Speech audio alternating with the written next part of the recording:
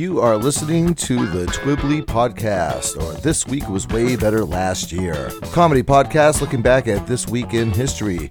You can find us on Spotify, iTunes, Google Play, Stitcher, iHeartRadio, Podbean, or wherever you like to get your podcasts from. You can find us and or message us over on Facebook and Instagram using TWWWBLY.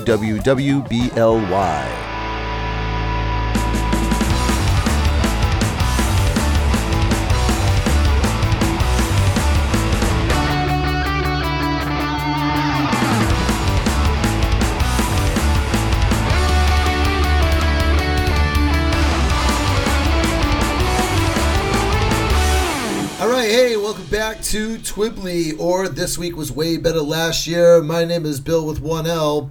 With me, he's looking at the clock, and it says 25 or 6 to 4. It's Mr. Jeff McLarge. Oh, does anybody really know what time it is, Bill? Oh, does anybody my God. Care? Oh, dude. Years and years ago, like long before there was like cell phones. Yeah. You know, because now everybody has their phone in their pocket.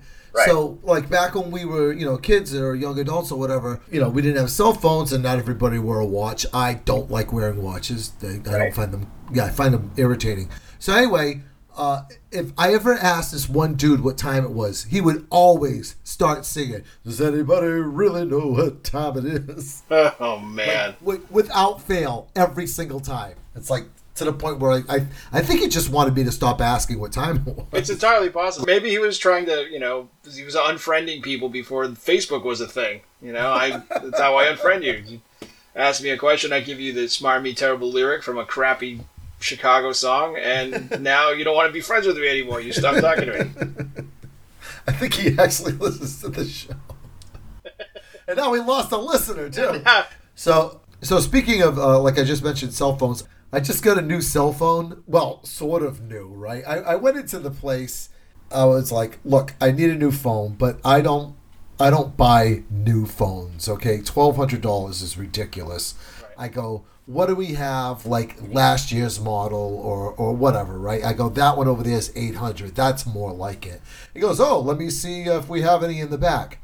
Now, I don't know what the back room of this T-Mobile place looks like. It looks like a pretty small store. But it must be Valhalla back there because that guy was... the TARDIS. Yeah, the guy was gone for like a good 5 or 10 minutes. And I'm just over there like... I'm sure he was back there like, let's see, Samsung Galaxy S5. Hold on. Is it Ark of the Covenant? Hey, help me move this big crate. Yeah, well, that wasn't the S5. I'm not that bad, but geez. Right. That one comes with a hand crank. Yeah. Whenever he finally came back, he was like, yeah, we don't have that one. I'm like, oh, God. Yeah, isn't it? It's like you ever go to the Harry Potter ride at Universal Studios where they do the wand thing? It's like going to get a wand. Yeah. What are you going to do with the phone? Look, dude, I just want to make phone calls and texting. Oh, hold on. The right phone will pick you. Like, dude. I thought it was going to be like when you go get shoes, like, hey, can I get this in a size 10? They come back, yeah, we don't have a size 10. We have size 8. Well, that's not going to work, Well, have you got any tin snips so I can cut my toes off? So, thankfully, he did pay attention to what they did have. He goes, we have this one over here, the $700 one. I was like, okay, what's the difference between the $700 and the $800 one besides $100? He goes... Because, I could hear that one coming. Right, yeah. It's like, oh, you destroyed my joke. Yeah. Thanks. I'm the funny one around here, pal. So, you work at a T-Mobile store. Stay in your lane. So he goes, nah, that's just a previous model. There's, like, no big, difference. I was like, oh, dude, wrap it up. I'll take it home now. And so I got this new phone. And then today I'm getting ready to record the podcast because... my microphone is hooked up to the computer, which is how I record, right. But I talk to you over my phone. Right. And I'm trying to plug the headphone jack of my headset into the phone, and I can't. It's not going in. I'm like, right. I couldn't. There's no jack. There's no headphone jack on it. You don't got jack, as they say. Yeah. Yes. So Samsung goes the way of Apple. When I bought the iPhone, this is my second one. I had an iPhone 7, and I've got an iPhone 12. And it's only got one port on it, the Lightning port, which is a charging and listening port for a Lightning port made set of headphones.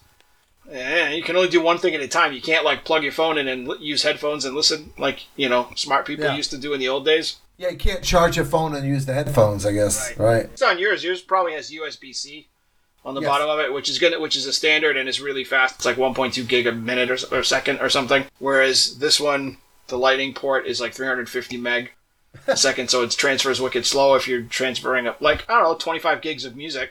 The ironically named Lightning port. I think about this and I'm like, why am I complaining? It takes 20 minutes for me to upload my iTunes library onto this phone. Some of the songs on this took me 25 minutes to download in Napster. I'm in a net positive. All right, so this is going to be the week beginning January the 10th. But before we start, I have my very popular and always very well-received trivia question. I like to think it's well-received by other people. Yes. Less so me. But yes, let's go. So, there is one mammal with many, many species of this animal. So much so that if you were to take all of the species of this one particular animal, 25% of the mammal population would be gone. This one particular animal and all its species constitutes 25% of the mammals on the earth. What animal is it? Going to answer this question at the end of the show in my David Attenborough voice. You have to wait till we get there for me to do that. We're going to have to wait till the end of the show for you to get it wrong. You can't call David Attenborough wrong. Therefore, by default, I'm going to get this right. All right, so this is the week beginning January the 10th, and it is your turn to start. January the 10th, 1956. Our good friend of the show, Bill, Elvis Presley, records what becomes kind of his signature song, the pinnacle of his work of his early career in the 1950s. So 1956, Elvis Presley records the single Heartbreak Hotel.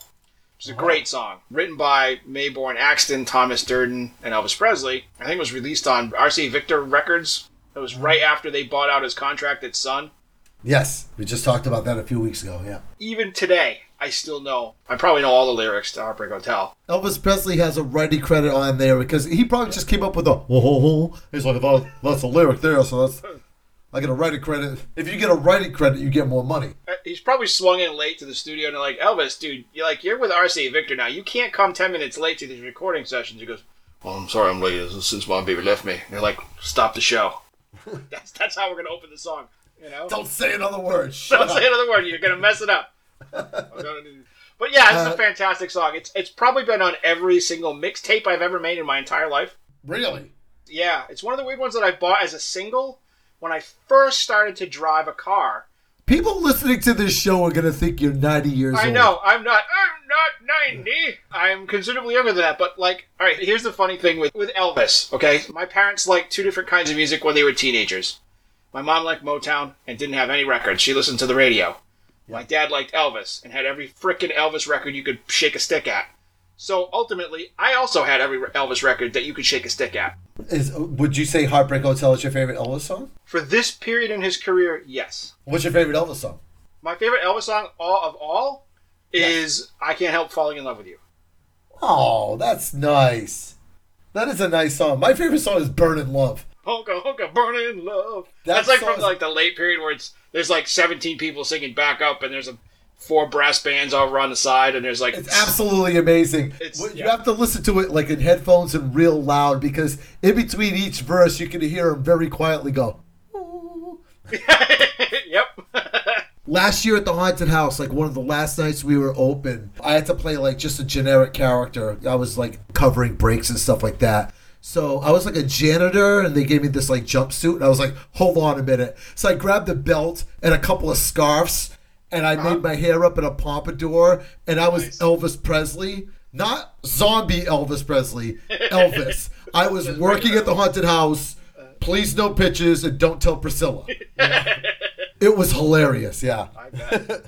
So, moving on to the 11th, January the 11th of 1962, the legendary Los Angeles nightclub, the Whiskey A Go Go, opens up. Whiskey A Go Go was, it's been around since 62, but it probably had its heyday, I would say, in the 80s. That was the ship that launched 1,000 bands. That bar launched the Doors. That was the LA rock scene. Yeah. That's where they came from. I follow the Kinks on Facebook, even though... Yeah. If you add up the ages of all the Kinks, that are still alive together. It takes you back to the dinosaur age. Yeah. Because you're roughly 90 years old yourself. Right? Yes. They post pictures every now and then of when they played at the Whiskey in like 68, 69, 70. Yeah. I completely forgot that the door started over there too, yeah. But because I always think of the Whiskey A Go-Go because of Ricky Rackman, who owned the Whiskey A Go-Go like during the 80s, was like a host on MTV. I don't know, he just kind of seemed like a schmoozer for all the bands and stuff like that because he would be like, hi, it's Ricky Rackman. I'm like, who the hell are you? Yeah. So yeah, he was like the owner of the Whiskey at the time. So like, yeah, Guns N' Roses, Motley Crue, all those bands that, you know, came through there. LA Guns, remember them? Yes, LA Guns and this another band is where Guns N' Roses came from. Right. They were like... Hanoi Rocks. Oh, yeah, Hanoi Rocks. They could have been something if they didn't hang out with Motley Crue. Well, it's one of those things. It's like pounds and pounds of cocaine, the cause of and solution to all of life's problems.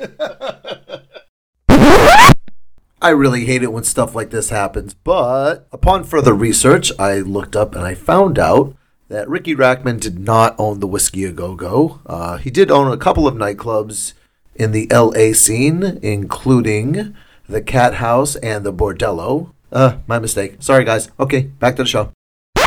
Yes, the whiskey. The A Go-Go part doesn't make any sense anymore, as I learned when I was talking to my girl Anne this last week, because I was referencing go-go dancing in a monster movie. And she looked at me, she goes, what's go-go dancing? And I was trying to explain it to her, and I'm like, I don't have, there's no words that describe what it is. That's one of those words that you understand what it means, but you actually don't know what it means. Right. You can't describe it, you have to show it. So like I get up on the table, I started taking off clothes, and I'm wiggling around, and she's like, what the heck? Hold on, hold still, I gotta build a cage. Hold on. Right. Turn the lights on and off really fast. All right. What do we got for the 12th? For the 12th, we're staying kind of close to where we just were, but in 1971, Norman Lear's groundbreaking sitcom All in the Family premieres in the United States. Now, it doesn't sound like a big deal. It was based on a long-running British sitcom called Till Death Do Us Part, but it definitely came into its own and spawned several spin-offs here, too. You say it wasn't a big deal, but it was, though. That show, one, it was enormously popular. Mm-hmm. And two, it was very groundbreaking because there was a lot of subject matter that they tackled on that show that it's like, isn't this a sitcom? Aren't we supposed to be like laughing and stuff? Yeah, they definitely leaned into like current events where other sitcoms did not do that. But this one really leaned into stuff like Vietnam. Those were topics of conversation amongst the characters, and race relations and racism and like all of these things that were not only in the news but were part of the zeitgeist in 1971. The death throes of the 1960s and the birth of the 1970s. There was a bunch of spin-offs from that show. The Jeffersons started from that show. Gloria, that lasted like 8 episodes maybe, about his daughter. Yeah, Gloria. It lasted about 2 commercials is what it lasted. Oh, I forgot that was even a show, right? Basically, All in the Family invented the very special episode that was popular, in the 80s sitcoms. There was one, like, really harrowing episode where Edith, there's like a man, like, assaulting her. And she gets away from him by throwing, I think it was like burnt brownies in his face or something like that. Like I said, 5 seconds ago, I was like, wait, this is a sitcom. This woman's getting assaulted, That was really heavy stuff that they handled on that show. The show that came after that one, which they turned it into, so I don't necessarily know that it's a spin-off, was called the Archie Bunker's Place, which focused on the bar that he ended up owning. It was less good, but it was still topical. Right. The first episode of that show was about Edith dying. Yes. Dying between the end of All in the Family and the beginning of that show. And I can still very viscerally remember being super upset watching that as he was holding her slipper, talking about, I can't believe she's not here anymore. Right. It was an amazing part of TV. And that was like 1977, maybe? 76 or 77? So that's early. That's like before Mr. Hooper died on Sesame Street even. And I was that's the first TV show that really got into what death means that wasn't funny, and the longing for that person and all that stuff. That was all done there. Yeah, they got sick of milking deaths for laughs at that point. Yeah, like I was saying at the very beginning of the segment, very, very popular. As a matter of fact, my father's bowling team was called All in the Family Plus One. My father was the plus one. All right, so January the 13th, 1920. The New York Times editorial runs a piece mocking, stating that rockets will never fly into space, and saying that Robert Goddard only seems to lack knowledge ladled out daily in high schools. Yeah, so Robert Goddard, his response was, every vision is a joke until the first man accomplishes it. Once realized, it becomes commonplace. Right. So the New York Times was like, you're never going to get a rocket into space. Yep. And then, well, it only took 40 some odd more years, but they got one there. Yeah, almost 50 years later, Apollo 11 landed on the moon. Actually, the New York Times issued an apology, and it says right over here, I guess you could say they had to apologize. Oh. What's worse, that pun or my Elvis impersonation? Be honest. That pun was worse. That said, it's not a written rule, but it should be one, especially if you're writing editorials on paper, because people are going to clip those things and keep them. So you never say never, because you never know. You'll never get that thing into space. Oh, yeah? And then 50 years later, you didn't do it, but some other guy did and figured it out. It was Ron Braun, right? Yeah, never predict technologies, because you're wrong. You're going to be wrong, yeah. Yep. Look at Bill Gates. He said earlier on, no one's ever going to need anything more than 2 megs of memory, or whatever he said. It was something hilariously low. Yeah. Robert Goddard was from Massachusetts, right? Springfield? Oh, was he? I think so, yeah. And was the father of the solid fuel rocket. My dad was enamored with him. He had a couple of, I don't know if they were books or with articles about him in it, or magazine articles that he found about Robert Goddard, but they were around the house when I was a kid. Oh, wow. I remember reading about him as a youngster and being like, oh, wow, rockets happened just before I was born. Because I'm not 90 years old, people. But seeing that history of him figuring out that as the fuel creates thrust and the weight of the fuel dissipates, you're going to get faster and faster speeds, and it's a matter of mass times the amount of fuel needed to push it up X number of feet is what's going to eventually get it into space. You just can't do it with solid rocketry because the fuel is too heavy. But, man, he got pretty close. Yeah, it must have been a bitch whenever they figured out that there had to be escape velocity. It's like, all right, we're going up, we're going up, we're going up, we're turning left, we're turning left, we're turning left. Yeah, well, that's why it's easier to take off from the equator or area around the equator. Why they launch rockets out of Cape Canaveral and not Cape Cod. Right? Because you're closer to the equator. Take off and you kind of go in the direction the Earth is going. You got 1,000-mile-an-hour push. All right. So what do we got for the 14th? January 14th, 1978. At the end of a disastrous tour across the United States, the Sex Pistols play their final concert at the Winterland Ballroom in San Francisco. And it's a surprisingly terrible show. Made famous by virtue of the catchphrase that went on to launch 1,000 documentaries about the Sex Pistols. Bill? Ha ha! Ever get the feeling you've been cheated? Within a year, Sid Vicious would be dead. And that would be the end of the Sex Pistols for real. They put a record out just 6 months or so before and were touring on it. That's Nevermind the Bollocks. It's the Sex Pistols, which is a great record. And then they were none. They became then a bunch of documentary fodders. John Lydon over the last several years has gotten a lot of backlash because his views have become very, very conservative as he gets older. John Lydon actually had some brain problems, like he had like a meningitis or something like that, and his brain swelled up. And he was trying to write his autobiography. He goes, and it took me months just to remember my parents. Right. So he suffered some memory loss and brain damage. People are like, oh, what a sellout. He's super conservative now, and this, that, and the other, and blah blah blah. And what an asshole. It's like, here's a bit of information for you. One, John Lydon has always been a huge asshole. That has not changed. Yeah. That has not changed at all. Have you ever watched an interview with that guy?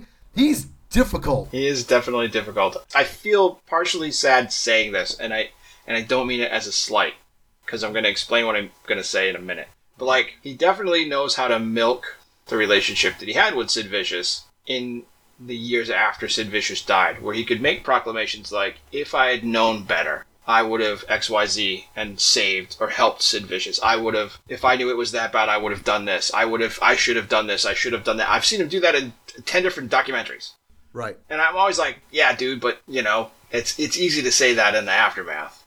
Oh, yeah. And again, and I don't doubt that sincerely he believes that. He would do anything to bring it back, that he would go, if he knew it was like that, he would have gone to the Chelsea Hotel or whatever. That's another thing, too, that seems to get lost about the Sex Pistols, is they were kids. Yeah. They were kids. Sid Vicious was 22 years old when he died. Right. He was 21 years old when he was touring around in the Sex Pistols. Okay? Almost old enough to take bass lessons, Bill, at Guitar Center. Exactly. Almost old enough. I think I've told you that before. Do you know why he was such a terrible bass player? Because he never played it before? Yeah, because he wasn't a bass player. He was a drummer. He was actually the first drummer for Susie and the Banshees. And John Lydon just recently was on I didn't see the clip. I just saw like a screen capture of it. He was on The Masked Singer. That's hilarious. I want to find that episode. I want to see like just the look on Jenny McCarthy's face, because John Lydon is a vocalist. He is not a singer. Right. I wonder what he was dressed as and how he kept himself from going, yeah. Like, imagine he was dressed as a cauliflower. Like, yeah, I'm a cauliflower. This costume's awful. All right, coming up on the 15th. Very similar. January the 15th, 1967, the Rolling Stones appear on the Ed Sullivan Show, and Ed Sullivan says, I don't have an Ed Sullivan impersonation, but Ed Sullivan says, you got to change the lyrics to your song, because they didn't want them saying, let's spend the night together. So they changed the lyrics for that particular episode to say, let's spend some time together. And Ed Sullivan had asked a couple of bands to do that. Yep. Well, not to do that song, but to change other lyrics as well. Knowing his audience were, older adults and their teenage kids. And the famous one was with Elvis. Was that on Ed Sullivan? Or might have been another TV program. But Elvis was filmed from the waist up because his gyrations were a little too suggestive for the home audience. But right, that was on the Ed Sullivan Show. Turns out that wasn't Ed's call. That was Colonel Parker's call. The Austrian guy with the cowboy hat on that wasn't an American citizen. No. Parker. Yeah, he did. Well, he didn't do it. He didn't do it to censor Elvis. He did it to create controversy. Yeah, exactly. It's like what you do. It's like the Jaws model. What you don't show is what's really scary. Going back to the Rolling Stones, during that performance, if you can find a video of it, like on YouTube or whatever, you can see like Bill Wyman and Charlie Watts just like rolling their eyes whenever the camera hit them because they thought it was so stupid that they had to change the words. Yeah. I think about that and I'm like, if that was me, yep. If I was Mick Jagger and Keith Richards, I'm standing there on the stage at the Ed Sullivan Theater, right? And he goes, now boys, I'm really glad that you're going to be here today. And we're going to have a whole bunch of audience full of girls here for you. But, and then he goes through the whole, like, I need you to change this lyric in the song. I'd be like, man, I'm going to be in front of, like, 900 million people, Yeah. What are you going to do, fire me? Yeah. This one time, I would have been like, all right, we're not going to say spend the night together, but we're going to incorporate the term finger bang into every other chorus. All right, and wrapping up the week on the 16th.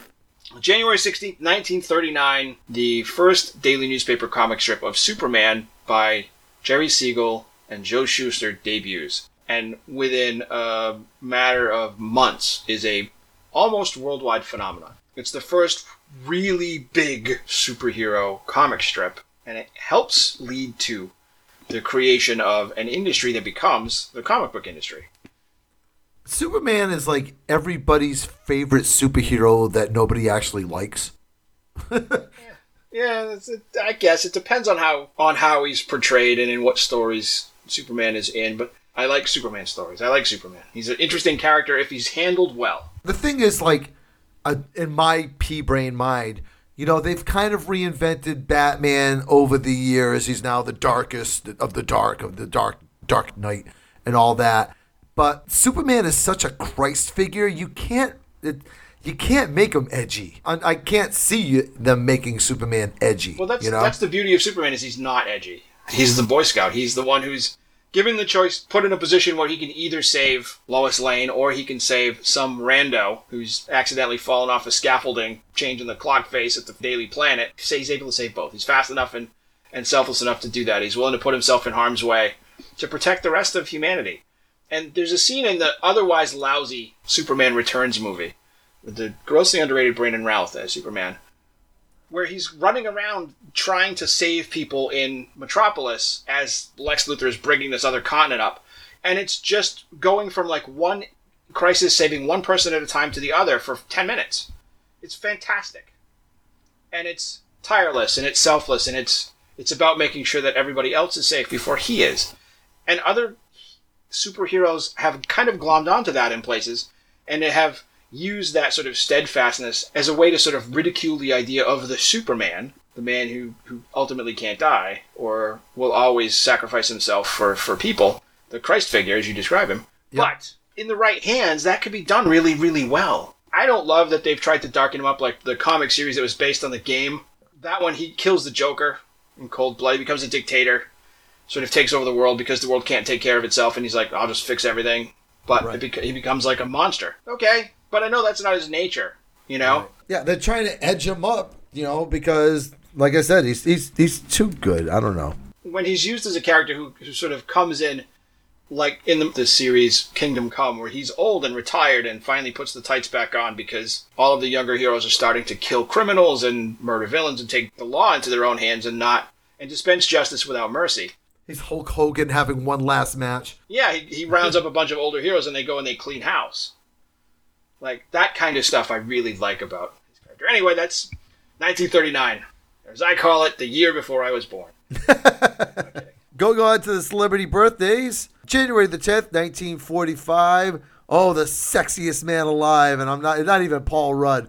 Rod Stewart. Ooh. Oh, you know what? Actually, as the singer for the Faces, was distinctive and a band that rocked pretty good in the late 60s, early 70s, and then as himself became a parody of himself. Yep.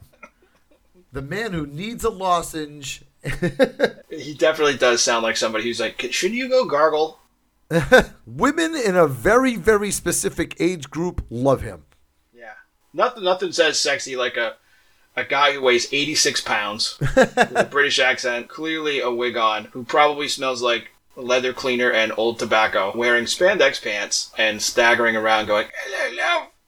Right to see you here. Are you going to finish that sandwich now? Right around that same time that the Rolling Stones are doing Let's Spend Some Time Together, Rod Stewart was making music with Ron Wood, who ended up in the Rolling Stones.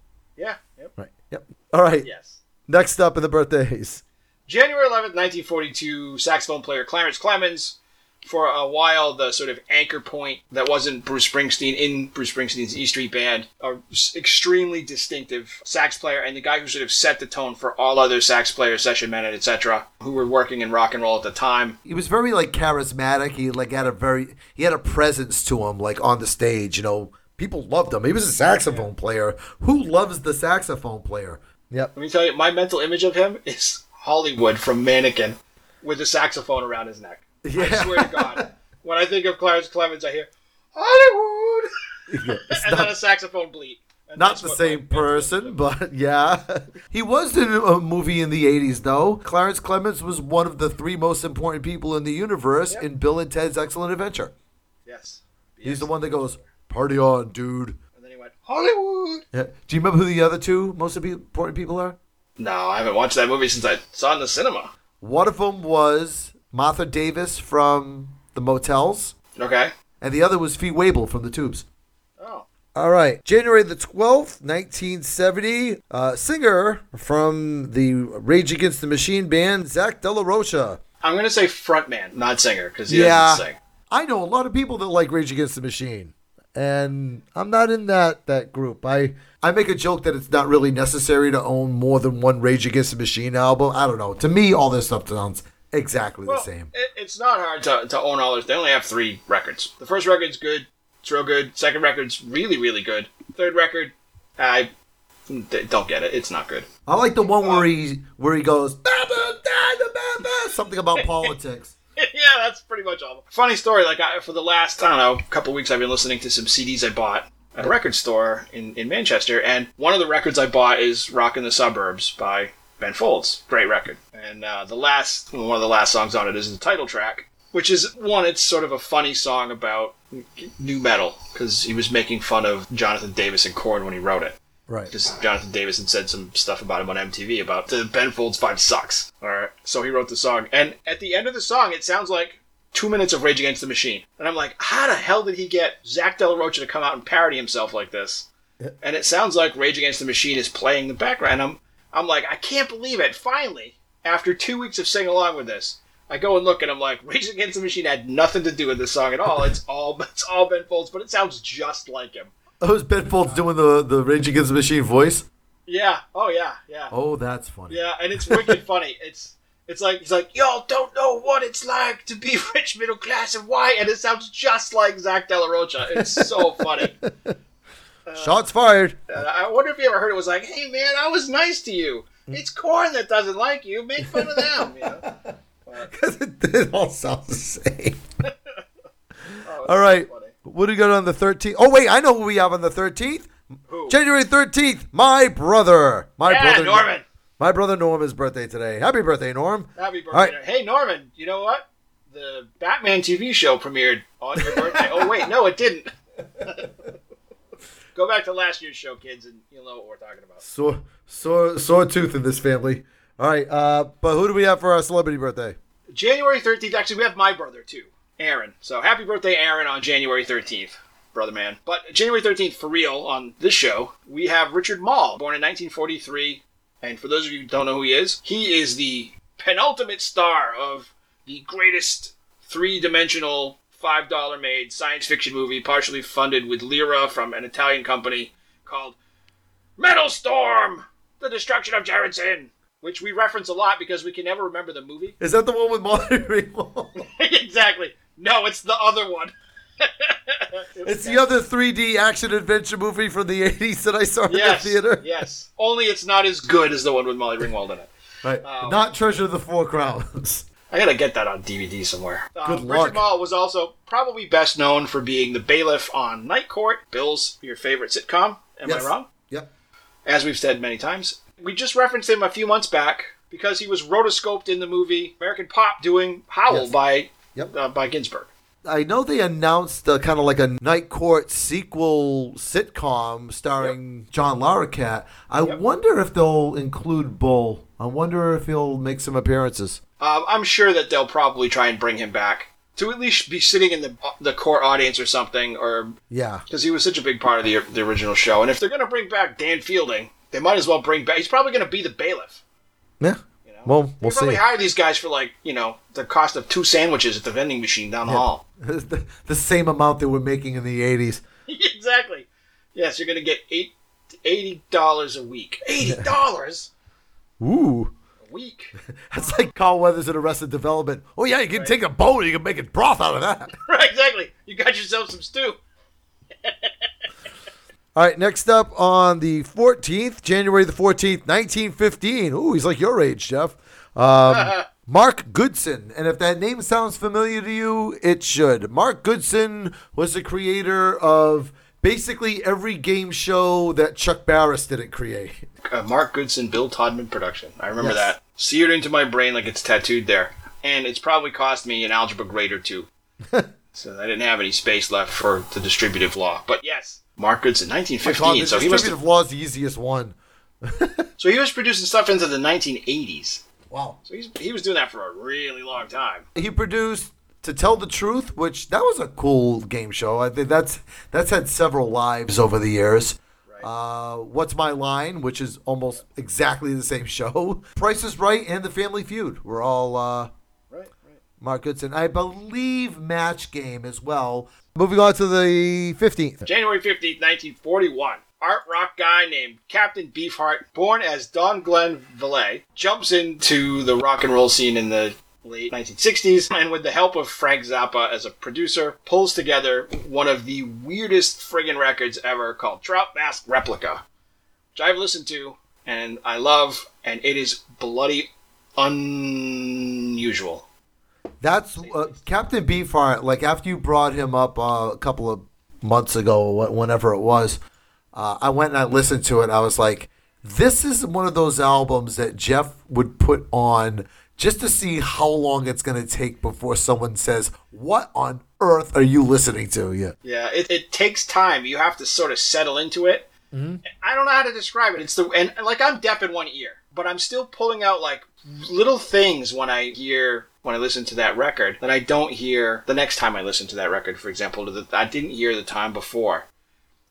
And I don't know if that's by virtue of the production that Frank Zappa did. It might be just a distortion in your ear, Jeff. Or it could just be the distortion in my ear, right? But it's such a strange album, and it's really fun to can't put it on and do stuff. You can't. It's not background music. You'll turn it off because it doesn't have a beat.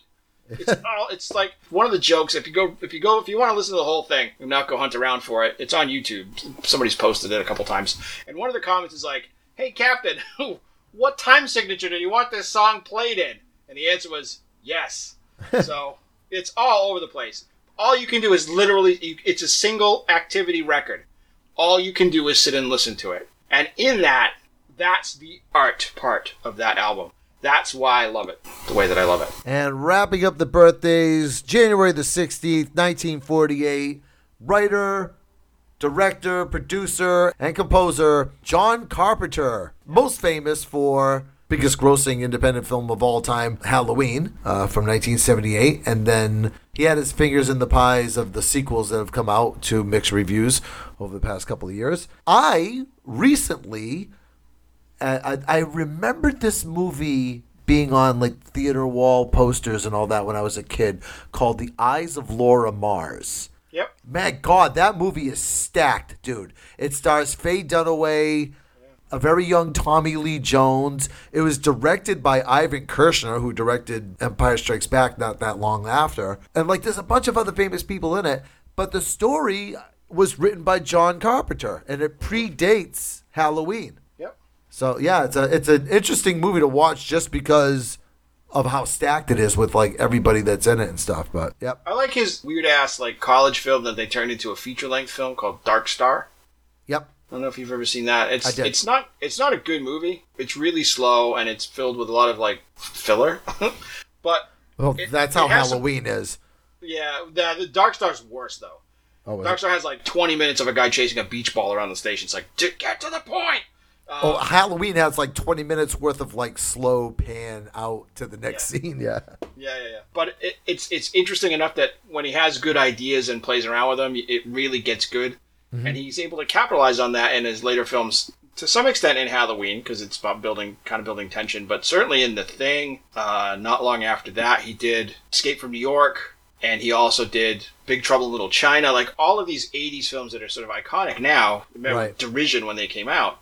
But are great, fun, relatively low budget. It seems like he's best known for horror, but like I forgot that he did Big Trouble in Little China. Right. One of my favorites from him, I got to go back and watch it sometime soon, is In the Mouth of Madness. Yeah, definitely a good flick. Yeah, I actually really enjoy his soundtrack work too. I have a couple of the albums, and I had the opportunity, but I blew it. I had the opportunity to go see him perform live.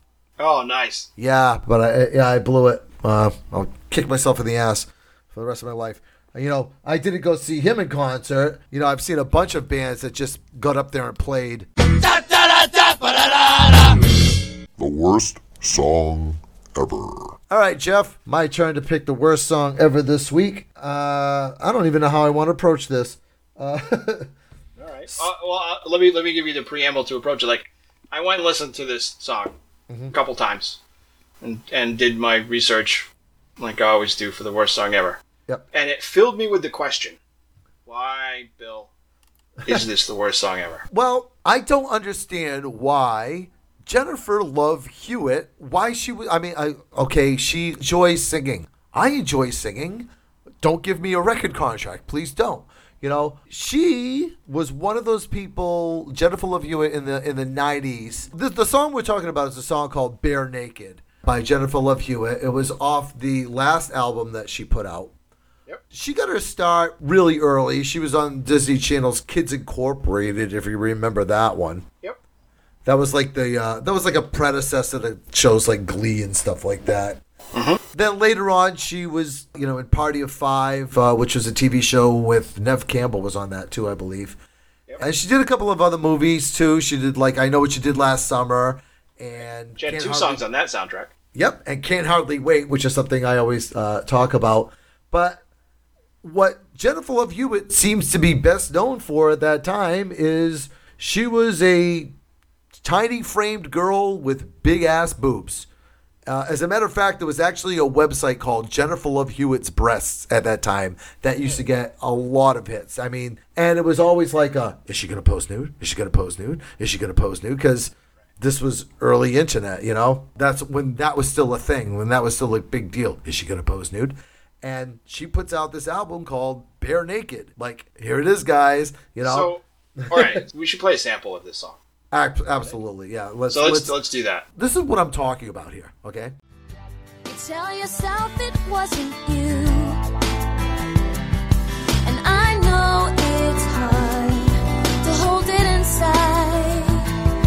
It's days like these I run and hide when I feel bare naked and I just can't take it. I'm getting jaded, no, I just can't fake it anymore. I'm going to jump into the defense of this song because there may be some gaps in our understanding of Jennifer Love Hewitt's career. Mm-hmm. One, Bare Naked was her 4th album. Yes. And the first 3 albums were surprisingly well received, not in the United States, because they were never released here. The first one wasn't released. It was released in Japan, yeah. They were all very popular in Japan and Australia, too. Yeah. So, like Cheap Trick, who probably would never have gotten out of wherever the hell Cheap Trick comes from, Indiana, right? I want to say Chicago. Yeah, Chicago. All right, Chicago.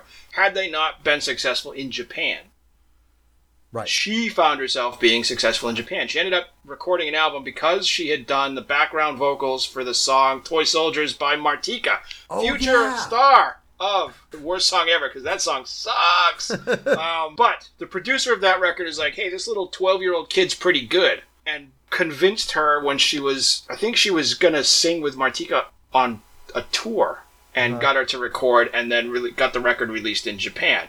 Right. Japanese. Her record sounds, Bare Naked sounds like J-pop. It's kind of almost like a response, or maybe even a ripoff of Alanis Morissette's Ironic in an ironic way. If you've ever listened to J-pop, or I would say K-pop, but K-pop is way different now. Right. But if you've ever listened to J-pop, that's what it sounds like. The thing with the Bare Naked, and the reason why I picked it, it almost has nothing to do with Jennifer Love Hewitt, is Bare Naked, the song, and every other song on that album, they were all songs that were written by Meredith Brooks. Now, Meredith Brooks had that song Bitch from a couple of years prior to that. Remember that song? Yep. Yeah, I do indeed. She's a one-hit wonder, this Meredith Brooks. It was almost like they said to her, like, we really like your songs, but we don't like you. We're going to give them to this Jennifer Love Hewitt because there's this website that's centered around her boobs, and it's generating a lot of hits, and we could probably make a lot of money off of this. The album did, I'm not going to say it didn't chart, but it didn't chart well. Yeah, it did nothing. It hit like number 35 on the top 40, and then it dropped 36. Right. I think the record was on like the Rising Stars chart or something, and it was like, in the Hot 200, it was like 180, and then that was gone. I was looking that up too. It was hilarious that like all the charts that it ended up on. Honestly, it seemed like they were making up charts just so that it was like the bubbling under Hot 100 chart. She was number 31 on that one. Yeah. Yes. And it went to number 26 in New Zealand, where the number 25 song was just 2 koala bears beating a wallaby to death with a stick. She went to number 3 on the Song Sung by Jennifer Love Hewitt chart. The sad thing is, like, this they could just stick a like Best of Meredith Brooks cover on this and stick. It also contains the song Bit. Each of them are one-hit wonders, right. Except this one's got no hit. It falls in that weird category, at least my American ear, as like, no one is going to listen to this because this is a person who's on like a TV show geared towards 20-somethings and 20-somethings. In 2002, we're listening to Korn and, Yeah. and Rage Against the Machine, and they weren't listening to this. Right. They just weren't. It just wasn't a thing. And it had some, like, adult contemporary time, and it charted very briefly, I think, there, too, and then it disappeared because everything on those charts sounds like this. Right. And it had no crossover appeal. Yeah, the thing with Jennifer Love Hewitt, and this goes back to, earlier Worst Song Ever alumni, like John Travolta and Scott Baio, is they're pushed out there. It's like, can you sing?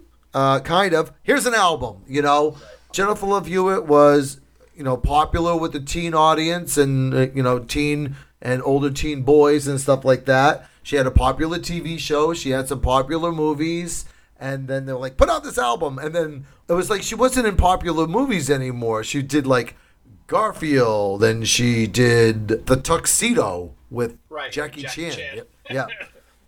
Not his best work. No. And then there was another one that she did with Sigourney Weaver. What was it called? Heartbreakers? Yeah. Actually, that wasn't a bad movie at all. That wasn't a bad movie at all, but that movie was about 40 minutes too long. It was over 2 hours. That's too long for a comedy. It's funny, it's like I'm looking at the Wikipedia page for this song now, and it says that the album version is 3 minutes and 42 seconds, but the single version is 3 minutes and 19 seconds. So you could make like a really extra good version at like 1 minute and 8 seconds. And the Supreme version is 0.02 seconds. So best song ever. Best song ever. Before we wrap the show up, I have my award-winning and very popular trivia question. Trivia question was, there is one animal in the mammal kingdom, one particular mammal that has very many different species and breeds of this particular animal, so much so that if you were to take all of this animal off of the planet, the mammal population would shrink by 25%. What animal constitutes 25% of the mammals on the earth? All right, so we're talking about a family of animals, of mammals, right? Yes. Because we're going kingdom, phylum. If I said dog, I don't mean all the collies. I mean dogs and wolves included. But it's not dogs. Right. So, and I said I would do this in David Attenborough's voice. Mm-hmm. Planet Earth contains several billion pounds of animal forests and rainforests of the world. The largest family of animals appears to be the rodent family. Mice, rats, squirrels, chipmunks. Goddamn. You're. That's a little too wide, but I'll give Rabbits. It to you. It is bats. It is what? Bats specifically. Bats specifically. Yeah, bats constitute 25% of the mammals. Wow.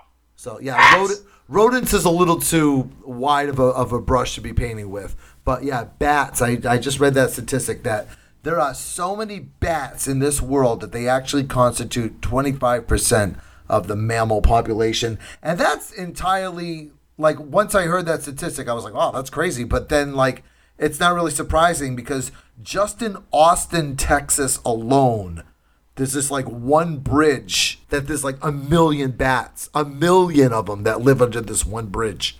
So yeah, bats are popular. I'm sure that if they clear out under Wayne Manor, it makes sense that you can't really see how many there are because they only fly around at night, Bill. Yes.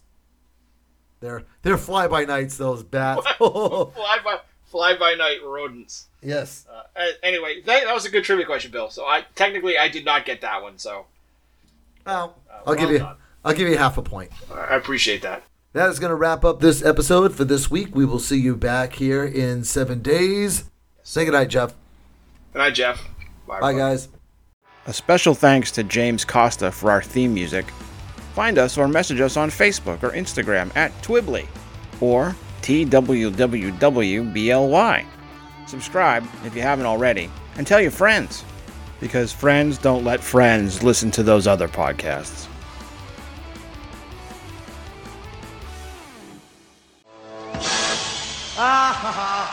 Ever get the feeling you've been cheated? Good night.